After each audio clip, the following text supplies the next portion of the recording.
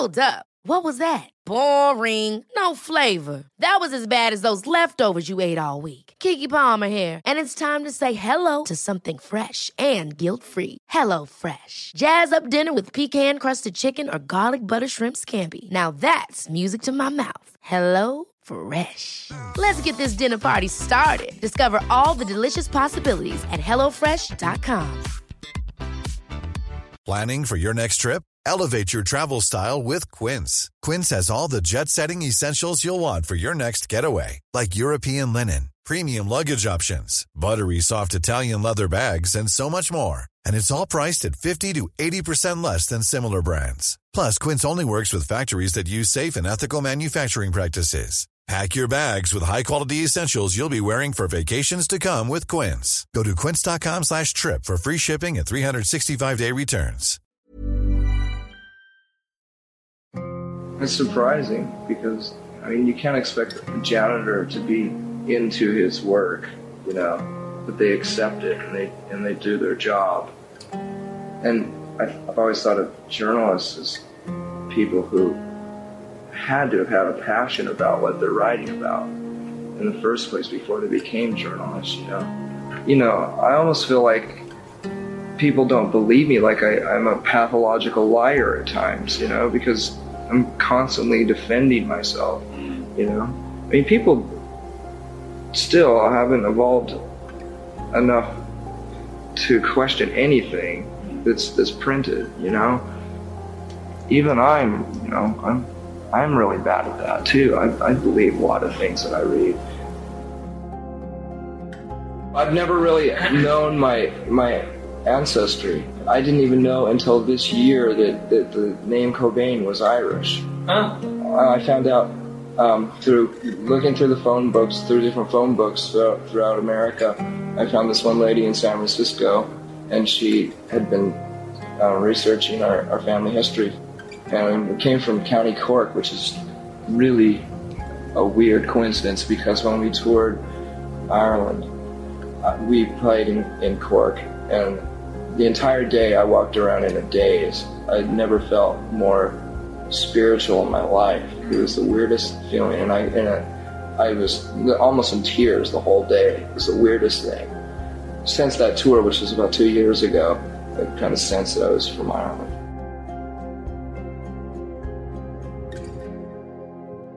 Did you have problems in high school? Were people unpleasant to you? I was a scapegoat, but not how a person would be picked on all the time. Yeah. People didn't really pick on me and beat me up because I was so withdrawn by that time, and I was so antisocial that I was almost insane. You know, I felt so different and so crazy that people just left me alone.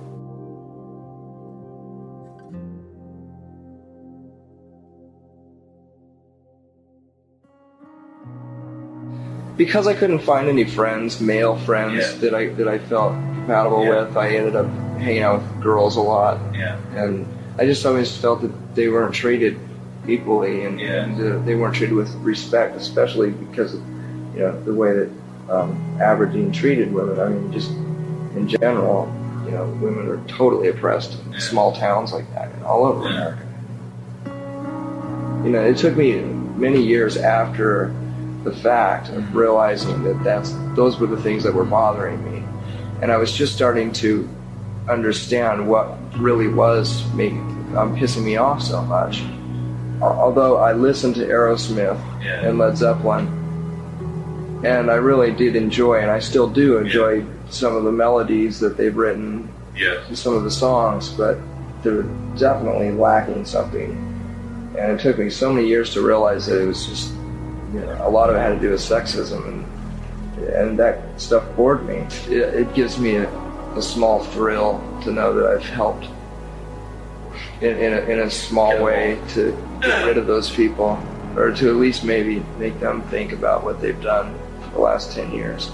Did you have problems with people thinking that you were gay?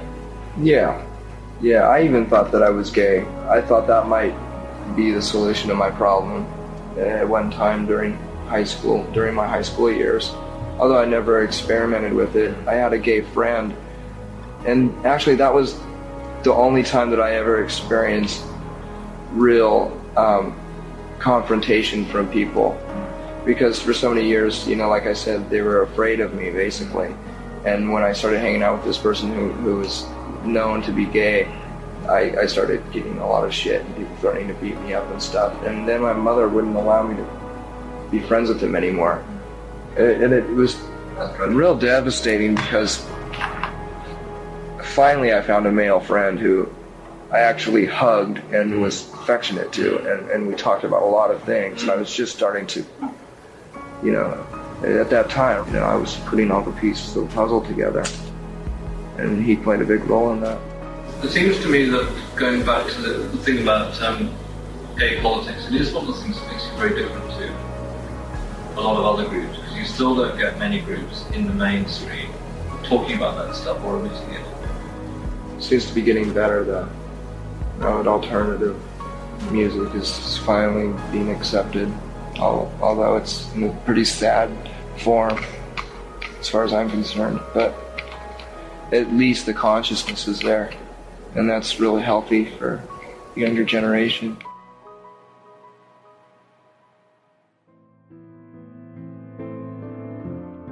What broke first? Was it Nevermind or Teen Spirit?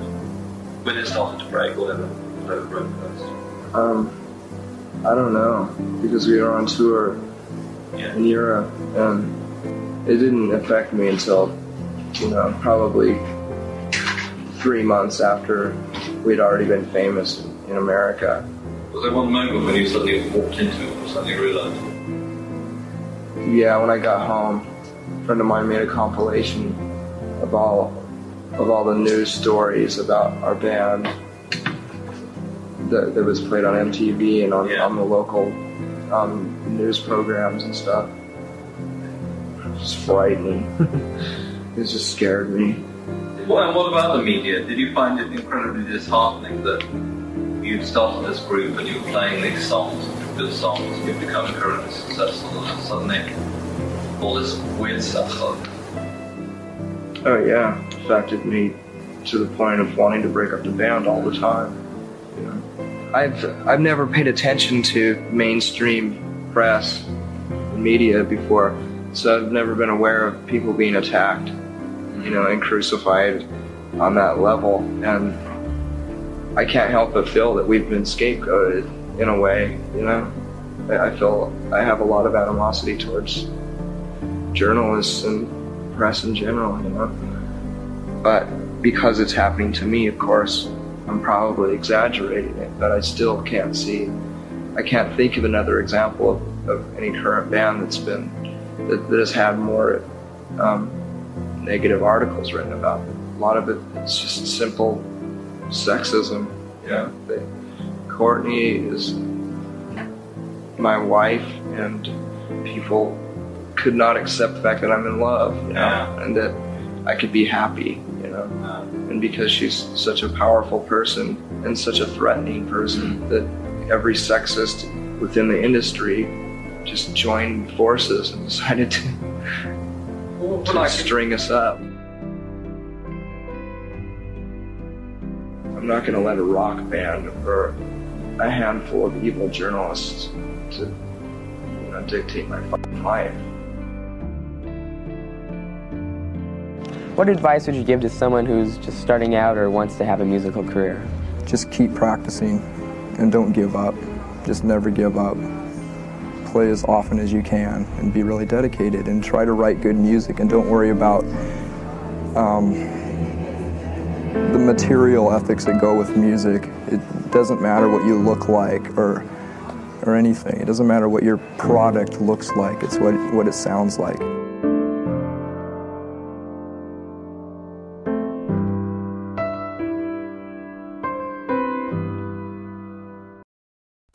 There's not many people that have lived a life as full as Johnny Cash. Through the course of his life, he created countless hits, received numerous awards and inductions, overcame drug and alcohol addictions, was arrested 7 times, and left a legacy as one of the greatest country artists to ever walk the earth. He went from humble beginnings at his family's farm in Arkansas to the highest possible peak of stardom. But what is it that we all love so much about Johnny Cash? Is it his relatable lyrics, his mesmerizing voice, or his sincere originality? Perhaps his interpretation of his own success will help us answer those questions. Johnny? Yes. What do you think is the Johnny Cash appeal to the public, which is so strong right now? I really can't answer that question. I do know what I do, though, and I really think I know who I am. And if there's appeal there, I think it might be through sincerity and honesty, because I do what I enjoy doing, and I love my work, and the people can sense that. If you don't enjoy your singing or even making your records, the people that buy the records can sense that. And I think it's sincerity of delivery that the people recognize. You can't fool the people. If you put out a record they don't like, they're going to throw it right back at you, and you deserve it because you're making it for them. And you have to love what you're doing, and you have to show that love in your work. Throughout his career, Cash spent years on and off drugs, from using to sober and back again many times. He explains what started his addiction, as well as the faith and relationships that got him through. First of all, what caused that period of depression? You were on your way up. You were successful. Mm-hmm. Things were going pretty good for you. It didn't begin as a period of depression. I was a Christian from the time I was 12 years old, and I grew up in a church, and then I got into the Air Force and into the music business, and then I got away from it. I got to traveling. I stopped going to church. And then on some of the first long tours we had, somebody introduced me to amphetamines. He said, "You're tired? This will make you feel good." And he was right. It did. It felt so good. And I took them for a while. I'd take them before every show, and I'd search my conscience. And there was a demon called deception that made me believe, it was the best thing that ever happened to me. Because I'd ask myself, how could anything that feels so good be so wrong? So I kept it up, and I would have argued with anybody that tried to tell me that it was bad for me.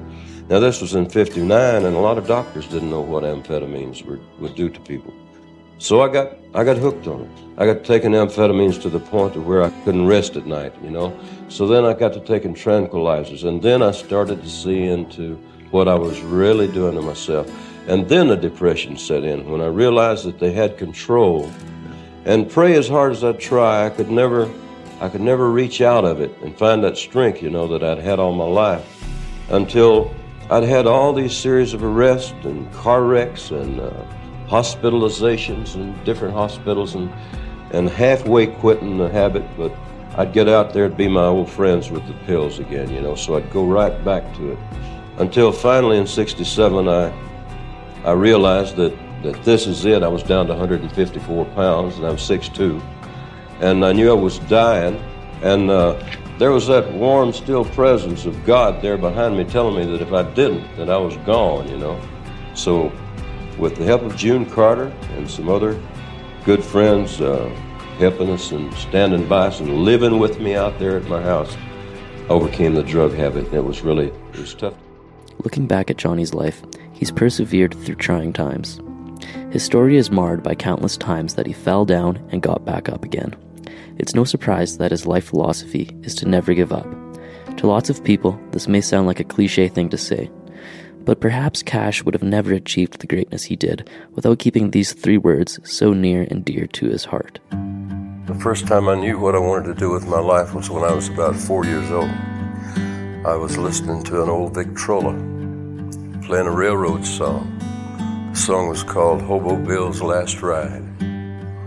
And I thought that was the most wonderful, amazing thing that I'd ever seen, that you could take this piece of wax and music would come out of that box.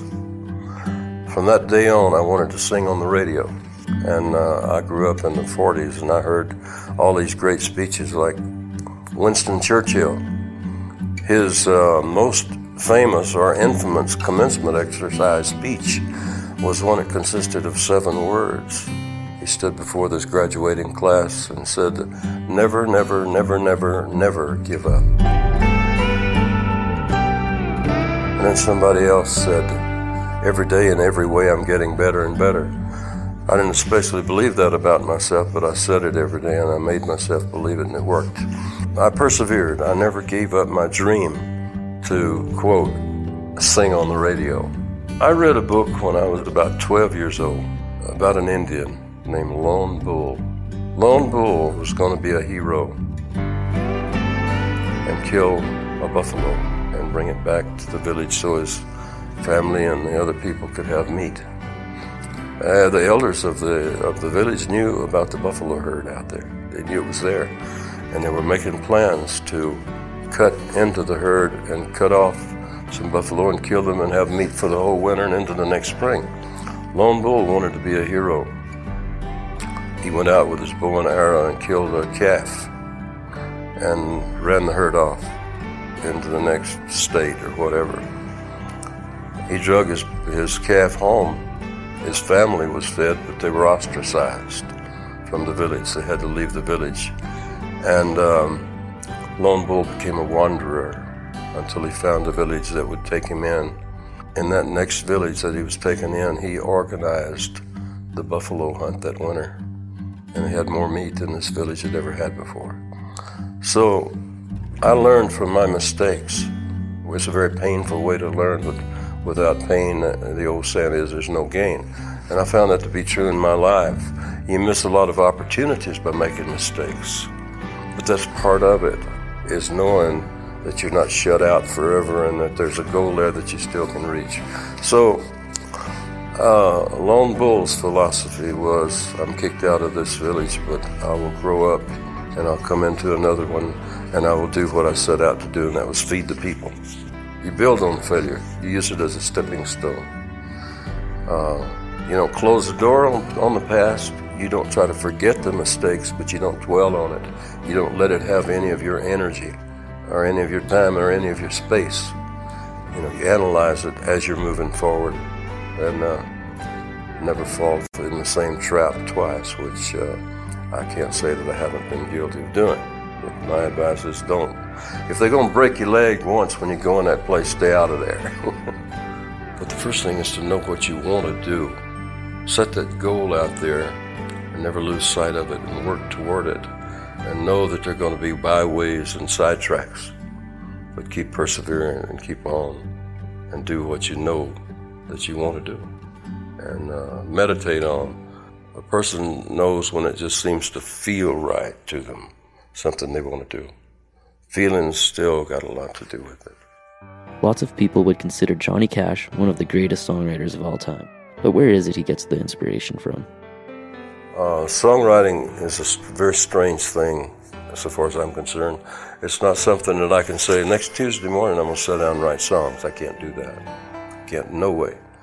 If I say I'm going to the country and take a walk in the woods next Tuesday, then the probability is next Tuesday night I might can write a song. Creative people have to be fed from the divine source. I do. I have to get fed. I have to get filled up in order to pour out. Really have to. A Johnny Cash lyric that sticks out is, "I wear black for those who never read or listen to the words that Jesus said about the road to happiness through love and charity."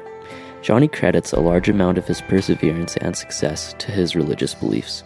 He even dedicated the 1975 book, Man in Black, to his wife's father, who helped shape his love for the Bible.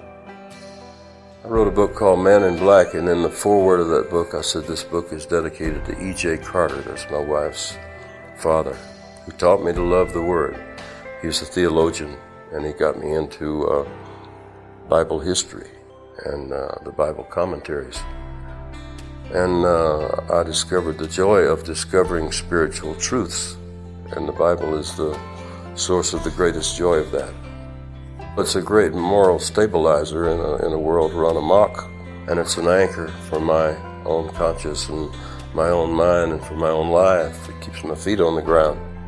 It gives you the answer to every problem you're facing if you look for it. Years later, he was diagnosed with neurodegenerative disease.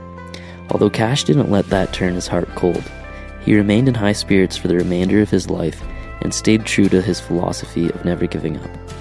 Are you bitter? Bitter? Yeah, angry. No. I mean, you're a young guy, you're only 70. No, I'm not bitter. Why should I be bitter? I'm thrilled to death with life. The way God has given it to me is just a golden platter of life laid out there for me. It's been beautiful. I've been with you many times, Larry, and it's all been uphill every time. You remember? Yeah. Yeah, things have been good, and things will get better all the time. I'm the last one that would be angry at God. Well, how do you look at tomorrow? Well, Larry, you can ask the people around me. I don't give up. And it's not out of frustration and desperation that I say I don't give up. I don't give up because I don't give up. I don't believe in it. It's like my father said, when you go to the cotton fields, if you're supposed to give the man 10 hours for $5 a day, give him 10 hours and a half. I still try to do that, you know. If my session is supposed to be a 3-hour session, I'll try to do 4 or 5 hours of work because I love my work. So long as I can work, I'm going to work. In May 2003, his wife June Carter Cash passed away due to complications following her heart valve replacement surgery. Most people would spend months mourning, but most people aren't Johnny Cash. Just 3 days after his wife's funeral, Cash was back in the studio recording music. She told me in the hospital, said, go to work. I said, what are you talking about? She said, don't worry about me, go to work. And at the funeral, I could almost hear her saying, go to work. 3 days after the funeral, everybody said, you're crazy. But 3 days after the funeral, I was in the studio. Really? Yeah. And I stayed in the studio for 2 weeks. And it was great therapy for me. And I think I accomplished more in that couple of weeks than most of the other year combined. Do you feel like you're in a monument of American music, or do you just look at yourself as John Cash? Just as John Cash. Look, I appreciate all that, all the praise and the glory, but it doesn't change the way I feel about anything, really. I just do what I do and just hope the people enjoy it and just try to be myself in whatever I do. No. You believe and you have faith. I mean, does it make it easier to look ahead and say, well, my life may end, but it's been good, I'm not afraid? Oh, I expect my life to end pretty soon. You know, I'm 71 years old. And I have great faith, though. I have unshakable faith. I've never been angry with God. I've never turned my back on God, so to speak. I never thought that God wasn't there. So He's my counselor. He's my wisdom. All the good things in my life come from Him. Where do you think we go afterwards? Where do we go? Well, we all hope to go to heaven. Less than a month after that interview, on September 12, 2003, Johnny Cash, the Man in Black, passed away from diabetes at the Baptist Hospital in Nashville. He was buried next to his wife at Hendersonville Memory Gardens. Their deaths were less than 4 months apart. Lord, I've never lived where churches grow. I've loved creation better as it stood. The day you finished it so long ago, and looked upon your work and called it good. Others seem to find you in the light that sifted down through tinted window panes. And yet I feel your presence here tonight, in this dim, quiet starlight on the plains. That's part of the Cowboy's prayer.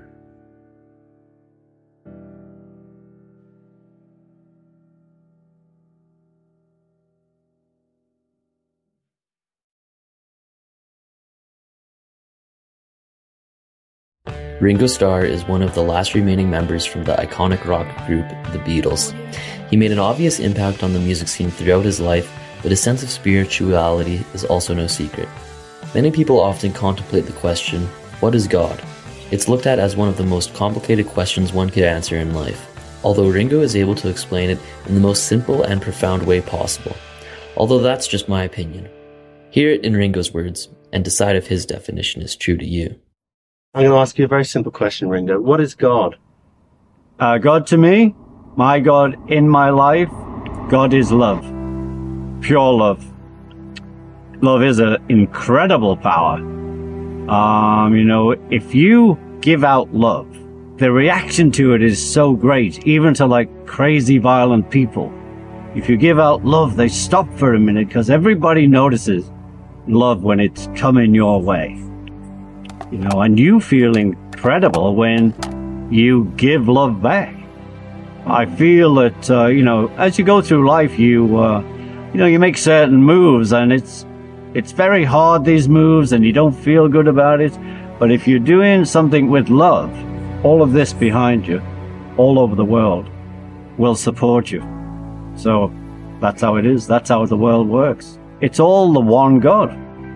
The books I've read, it all says good and love.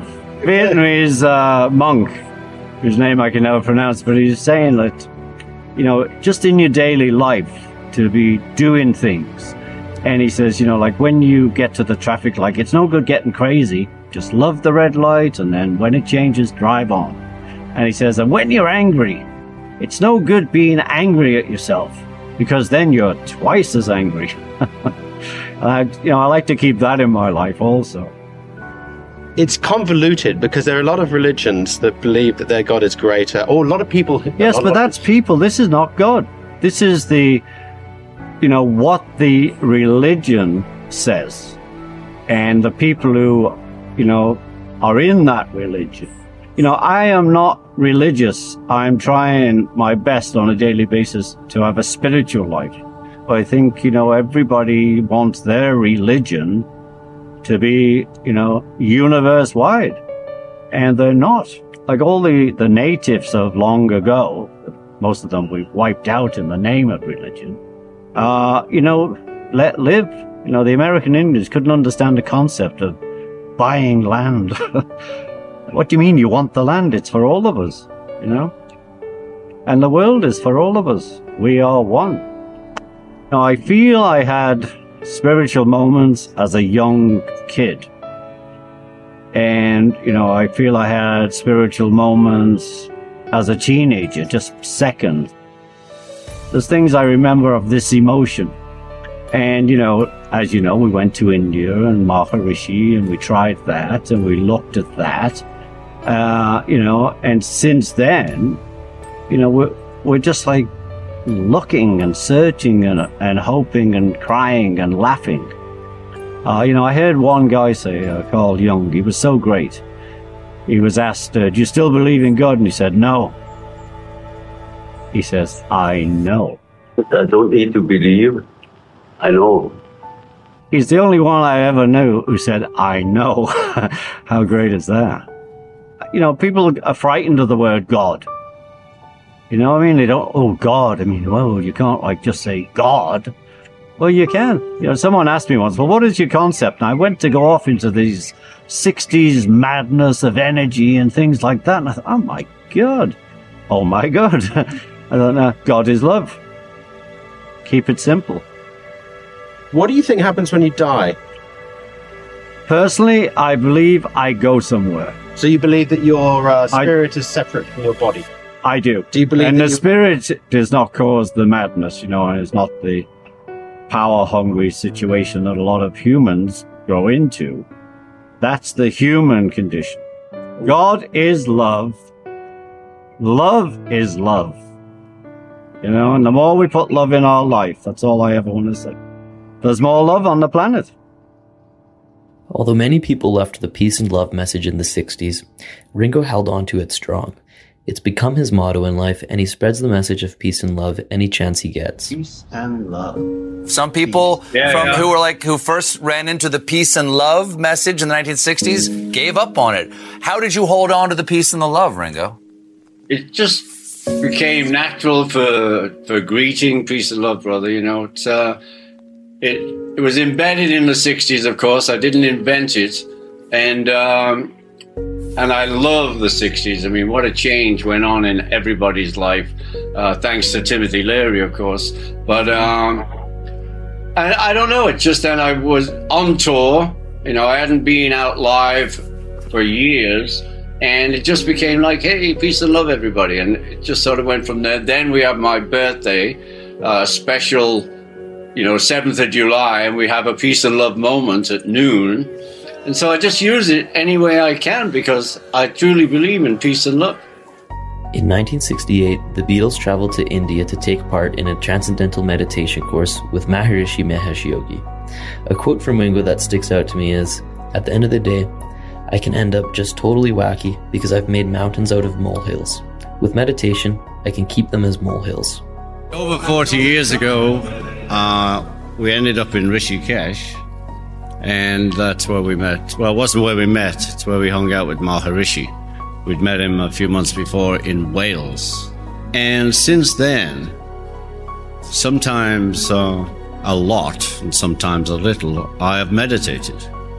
And, it's a gift he gave me. Was my mantra. That's something I could use and something no one could take away. So it's one of the few things I was ever given that means that much to me. Having someone as accomplished as Ringo, it's strange to think of who his role models would be. Although it seems clear to me that he looks up to Maharishi. It's no surprise that he's a supporter of the David Lynch Foundation and its efforts to fund the teaching of meditation in schools. When I first met him, I was in a room because it was in a university, so we're like in dorm, in a dormitory. We're all living. And it's one of those mind-altering moments of your life, because the man was so full of joy, and happiness, and it just blew me away. On my best day, I never felt like he looked. It was so far out. I was just thought, I want some of that. You know what I mean? Yeah. I was the best thing that could happen. Where were you before that? What were you? Well, I never meditated in my life. But even just your head, No, my head was a bit in those last sort of 67. Mainly 67 was a bit confused. A lot of things were going on. And anyway, he was one of the people who helped me out of that. Just, not that he said, here, I'm helping you out. He was helping everybody, but he seriously helped me. Well, the sense of David in his work is brilliant. I mean, he's doing a lot more than I am, and you, and, the foundation. I mean, that's what it's working for. The big one for me, of course, is the bringing meditation into schools. And, and he was telling me that, they know from the heads of schools that the violence has gone down. How far out is that? Particularly when kids are taking guns into school. I know. Well, it's in hard schools it mainly goes in. That is incredible. You have to support him for that. Sir Paul McCartney is considered one of the most influential artists of the 20th century. He's famously regarded as one of the Beatles' primary songwriters. And not only did the Beatles have a profound impact on the sound of the 60s, but their cultural influence was undeniable, from rock pioneers to counterculture enthusiasts. It makes me wonder what Paul's thoughts are when it comes to the meaning of the Beatles. But what do you think is the lasting meaning of the Beatles, if there's a meaning to be taken from this? All you need is love. After the 60s, that was kind of looked on as a bit sort of stupid. Hey, all you need is love, dude. Well, you need more. We need weapons and we need defense or whatever, which is also true. But it's coming back. It keeps rolling back, this idea that what these people on this planet need is love, I always say to people, we could have had a really satanic message. And with the power we had, boy, we could have made quite a difference the other way. But we always chose not to do that. Nobody was remotely interested in that. We had this idea that all you need is love. In the end, I still believe it. I think the idea gets knocked every so often because, it's a violent world and that you do need other things. But I still think that's the message. That being said, All You Need Is Love seems contradictory to what happened after Michael Jackson bought the rights to their catalog. Michael Jackson has the rights now to all the Beatles stuff. How much did it bother you when Revolution was used to sell Nike sneakers and things like that? Heaps. With the Beatles, we had all those offers. Anybody who publishes songs, you get those offers. Hey, can we use this commercial? We had the offers from the big soft drinks companies. You know who I'm talking about. Big, huge offers to use a Beatles song, to use this and that. But we always turned them down because we believed it'd devalue the whole thing. We'd be seen to be selling out, which we were keen not to do. We kind of felt that our fans believed in us and that we owed them some sort of integrity. We talked to them. We knew what they thought of us, So something like Revolution, it meant more than a pair of sneakers. But anyone who knows music publishing, there's a lot of pressure on you to do that because it's a big heap of cash comes in suddenly, and it's very hard to resist for anyone. But I think we shouldn't do that. I think it's more sensible to leave the kind of legend intact, and I think they'll do great, the songs. I think they'll continue to do great, and I think to commercialize them like that, I think it spoils them.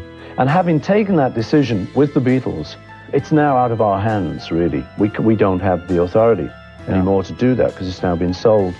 But I do still think it's a pity. And personally, I also think, as I say, it doesn't make commercial sense. I think you weaken, you end up with a weak catalogue of songs that are thought of as sneakers, automobiles, Snickers bars, and stuff, If you are someone in as bright of a spotlight as Paul McCartney, you may look to the public for approval. Just like Paul's unique view on the commercialization of his songs, though, his thoughts on public approval are actually quite the opposite to what you may expect. The only approval I really look for is my own, because it's the only way to do it. I've tried it every which way, and it really is the only thing that counts. Is if you like it, then you can give it to the world, and at least when the critics say it's a bunch of rubbish, say, well, I like it. And as long as you're convinced you do like it, that's the main thing. Similarly, the world can see Paul however they like, but Paul's own outlook on himself is the pure version that shapes the core of his being. The thing is, I am still that little kid that grew up in Liverpool. Okay, I got really famous, but in here, I'm still that little kid. So I'm amazed at the audience reaction and stuff, and because it's like I still don't believe it. And the way I think, just like when I'm at home, I'm just slobbing out watching television. like anyone. So it's kind of him and me. Me is me that was always in this body, and the body's just grown up. Sure, the guy behind the eyeballs. Yeah, and then him is that famous guy. Wow. He's very famous.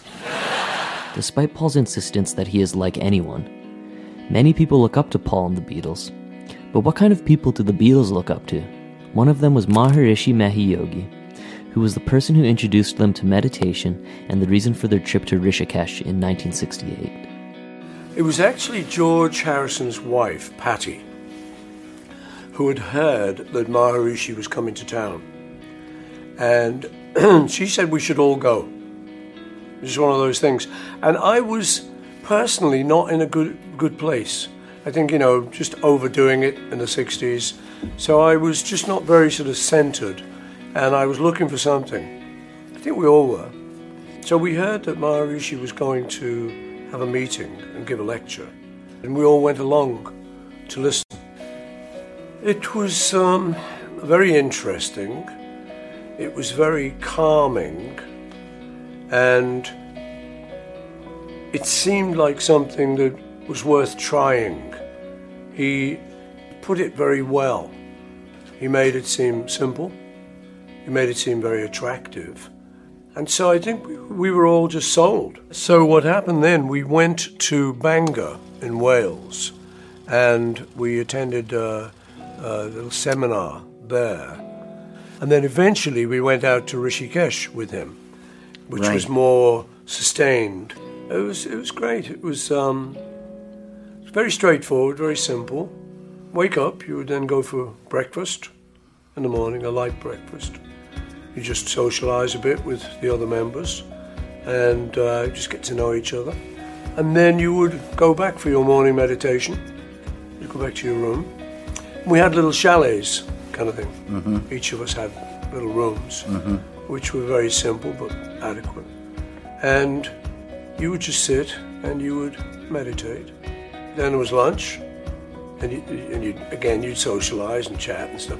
And then you'd meditate in the afternoons. Sometimes Maharishi would have a meeting every so often with you. And you could talk to him about your experiences, and he would help, guide you. And then in the evening, there was a kind of question and answer session, which was slightly more formal. That was in a hall. And we would all just be in there, all the students. and Maharishi would come on and talk, and then he would take questions. He would just listen about people's experiences, and that was the sort of thing that happened each day. But yeah, there were some very blissful moments. I remember one in particular when I'd been meditating for a little while, and I got to a really good place, and I remember the feeling was that I was a feather. I felt like I actually was a feather floating over a hot air pipe. And it was a very nice feeling. And I remember that vividly. And I reported that to Maharishi, and he giggled, "Yes, this is good." Meditation is something that comes from nothing, much like writing a song. Here, Paul explains his take on writing music. Yeah, if you think, I'll write a song, which, if I've got some time and I'm just sitting around, I'm fed up with watching telly, I think I could do. So I get my guitar, and I'm very conscious of the fact there's nothing there. I haven't got any idea what I'm going to do. It's a black hole. But then I start picking away and get a little bit of an idea, go, oh, that's nice. And you follow that trail. And at the end of maybe 2 or 3 hours, you've suddenly got this thing, you've got this song. So now instead of a black hole, you can now go and play this thing to people. You can now present this little discovery. Look what I just done. And it's a great thing to be able to do. It's kind of magical. And at 80 years old, he's still writing songs today. To most people, this may seem like an abundance of hard work, although Paul has a completely different outlook. Yeah, I say to people when they say you work hard, I say, well, we don't work music, we play it. And even though it might sound a bit glib, it is true. To me, it would be a hobby if I didn't do it professionally. It's just something I love.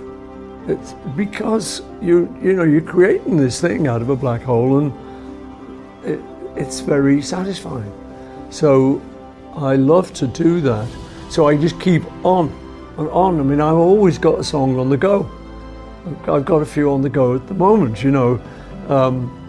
just because I like the whole puzzle of let's try and make this song work. Is it interesting enough? Does it say it in a good enough way? Maybe I should change that line. But it's an ongoing, interesting thing for me. And then when you feel you've got it right, it's okay, that'll do. And it's very satisfying. I can't see myself ever stopping. So yeah, there's a lot of work or a lot of play.